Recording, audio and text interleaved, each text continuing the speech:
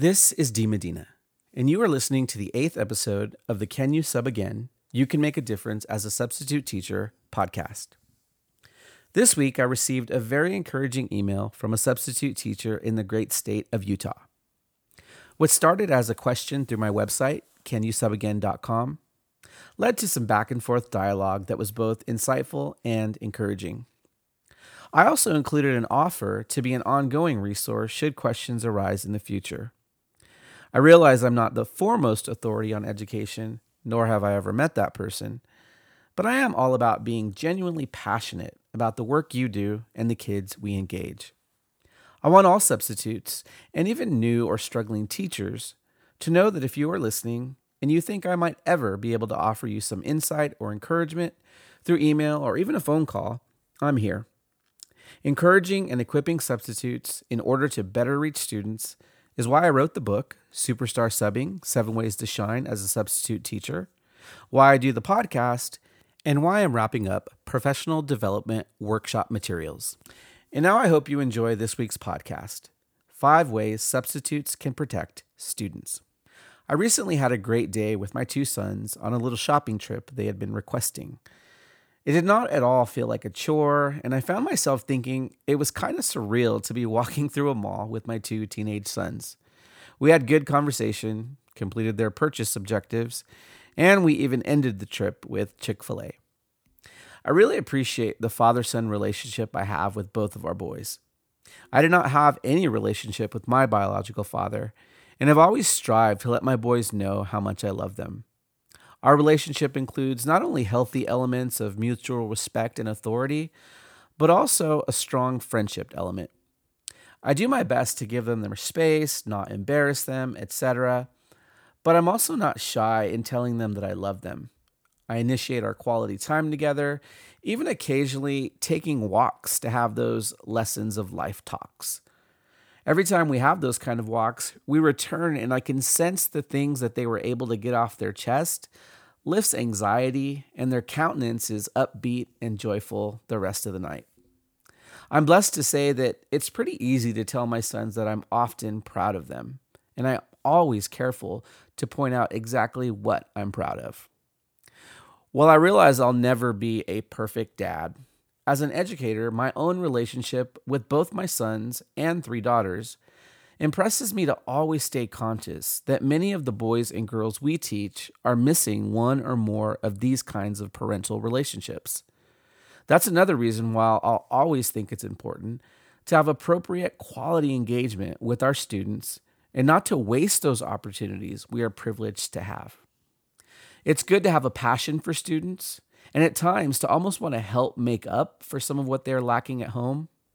However, as a professional role model, it's imperative that we never ever compromise on cultivating and maintaining healthy relational practices.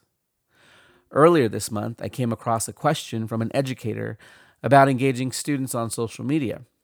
The educator wrote, "I've seen good positive engagement between teachers and students via social media. It's not my thing, but I've seen it. Would you or do you engage your students via social media?" Now, I would say that roughly 95% of the responses matched my own feelings on the matter, and some of those responses were as follows. So the question, would you or do you engage students on social media? One person wrote, "That's a no for me." Another person wrote, "Absolutely not. They should not see anything about your personal life. There needs to be a clear line." Still, a third person wrote, "No, and I thought it was against district policies to follow students on social media and for students to follow teachers on social media." "No," wrote another educator, "my students are not my friends, and neither are their parents. My life outside of school is mine. Many hours are already devoted to schoolwork. I'm not explaining a drink in my hand or answering a text about a class project when at home. Email my work account? Sure." And then the last one, "I do not communicate with my students via social media. There are too many negative issues that could arise." I say bravo to these comments. I would add that there are already some great tools out there, such as Google Classroom, ClassDojo, and many more that make it seem almost unnecessary to consider adding students to the mainstream ones. Yes, the mainstream ones are the ones our students use the most, but that is their personal prerogative, and they are the minors, and we are the adults. Also, in the midst of that 95%, were some great suggestions related to school page accounts or class page accounts, where students follow for assignments, announcements, and general encouragement. These educators reiterated that they do not follow students back and that posts are school related, have appropriate encouragement and humor, such as riddles or memes, and lack personal content. Then there was the 5%, who commented sentiments such as, since students use social media so much to communicate, that it should be okay for teachers to interact on accounts that may or may not be personal. For these 5%ers, one argument went something like, our students often don't get the attention at home, and if social media lets us into their lives, I'm going to reach them on a medium they most use. While this may be true, and you may be a person of the highest moral values and integrity, even the appearance of something is not worth the risk. For example, another person pointed out that his or her page is also followed by parents and that it is quote unquote public. In other words, I follow students, they follow me, but I also follow back their parents that follow me, so we're good. This argument has two flaws. First, not all parents are following. In fact, I would guess that most probably are not. Second, direct messages from students, which can even be sent if the student is not being followed back, is absolutely not public. The aim here is not to tear another educator down or to poke holes in their ways of thinking. Tearing down one another is all too prevalent in life, both personal and digital. Again, my love for my own children prompts me to remember that not all kids, like me growing up, have that in their lives. However, I do believe students should be protected at all costs, and we as educators should resolve early to keep even our appearance of interactions with students above reproach. I applaud the 95% who have decided not to even open the door to this kind of risk. And if care like this is of the utmost importance for full-time teachers that spend almost 10 months of a calendar year with their students, then of course, as substitutes, we should stay professional in words and actions, even beyond social media. It is very tempting, especially when having a good day filled with bell-to-bell instruction, effective management, and almost too good to be true rapport, to let your professional guard down. It may almost feel advantageous and strategic to attempt to make students feel like the relationship you share is going to be filled with good-natured inside secrets and rule breaking. Avoid this at every turn. Even when the students initiate this kind of talk, simply decide never to take the bait.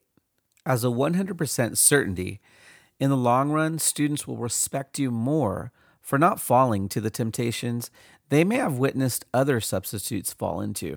As a professional educator, you must decide in advance that your role will be that of a teacher, encourager, and role model, but not a personal friend. This will not only serve for your protection, but the protection of our students. Here are 5 ways subs can protect our students. Number 1, be careful to avoid sharing inappropriate stories about your life. Just because some students seem mature and maybe even more versed in the matters of life outside the classroom than you are, never take the risk of sharing something personal that can be misconstrued or misinterpreted. Keep it professional. I would say even be careful not to react to something they share, such as laughing at an off-color joke, as students will interpret that as tacit approval by you. Number 2, steer clear from sharing personal problems from home. For substitutes to share or even insinuate that they're having troubles at home is never okay to do with students. If you can't mention your marriage or significant other in a positive way that contributes to the ebb and flow of the day in an appropriate way, then avoid mentioning it altogether. In other words, if you have a bad or even a good night with your significant other, Make sure not to force it into your teaching day. If it somehow comes up where you can be a model of the family or a good relationship, as students crave that kind of community above all others, then go for it. Use your best judgment, but if in doubt, don't. Number 3, do not speak negatively or in demeaning ways about the school, teachers, or district. Students will want you to be on their side and will sometimes give you insider information about a staff member at their site. The safest bet is to deflect and reroute the conversation altogether. If you feel that you can use this as a teachable moment, then express a polite refusal to participate in order to demonstrate solidarity among educators. Be respectful to the student, but be clear that you're not into taking that kind of bait. Number 4, refrain from exchanging social media information. As we discussed, as a general rule, full-time teachers should not befriend or engage students through social media, text messages, or personal email. A substitute teacher should not even consider it. You may have a Facebook page, Twitter account, Instagram, Snapchat, or YouTube channel that is morally and ethically above reproach, but sharing or directing students to any of these should never happen. And number 5, resist any impulse to be unapproachable or mean-spirited. A dangerous place substitutes can find themselves in is being unapproachable, discouraging, or mean-spirited. Even if you love students, planning to come off strategically harsh isn't a wise way to go. Among some teachers, it's said you shouldn't even smile until Christmas in order to achieve strict discipline and implement routines for classroom behavior. As a substitute, you don't have until Christmas, and kids need your love today. Being unapproachable or mean-spirited is one of the most counterproductive and off-putting approaches a substitute teacher can take. There are obviously many more things that are potential landmines to avoid when dealing with students.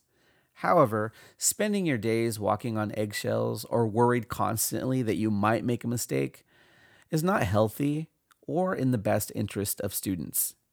You do not want to put up walls between you and our students that make you essentially unapproachable, but you should always strive to protect students in ways that are foundational to your success, your protection, and your effectiveness as a difference maker. Once you've resolved to set these kinds of professional boundaries, then they really just become part of who you are, and it will be seen as being in the best interest of students. So give me your take. Even beyond the ways we've outlined in this episode, how do you go about making your time meaningful with students while avoiding even the appearance of pitfalls? If you'd like to contribute to the conversation on this subject, be sure to stop by the website canyousubagain.com. You can always find a transcript of the most recent podcast and add your voice to the discussion by visiting the post on the topic or on the site's homepage. If you enjoyed this podcast, you can subscribe on Apple Podcasts, and if you'd like to support Can You Sub Again, I would totally appreciate it if you would consider taking the time to leave a quick rating or review on the Apple site. Thanks so much for listening to the Can You Sub Again podcast, and be sure to check back again next week.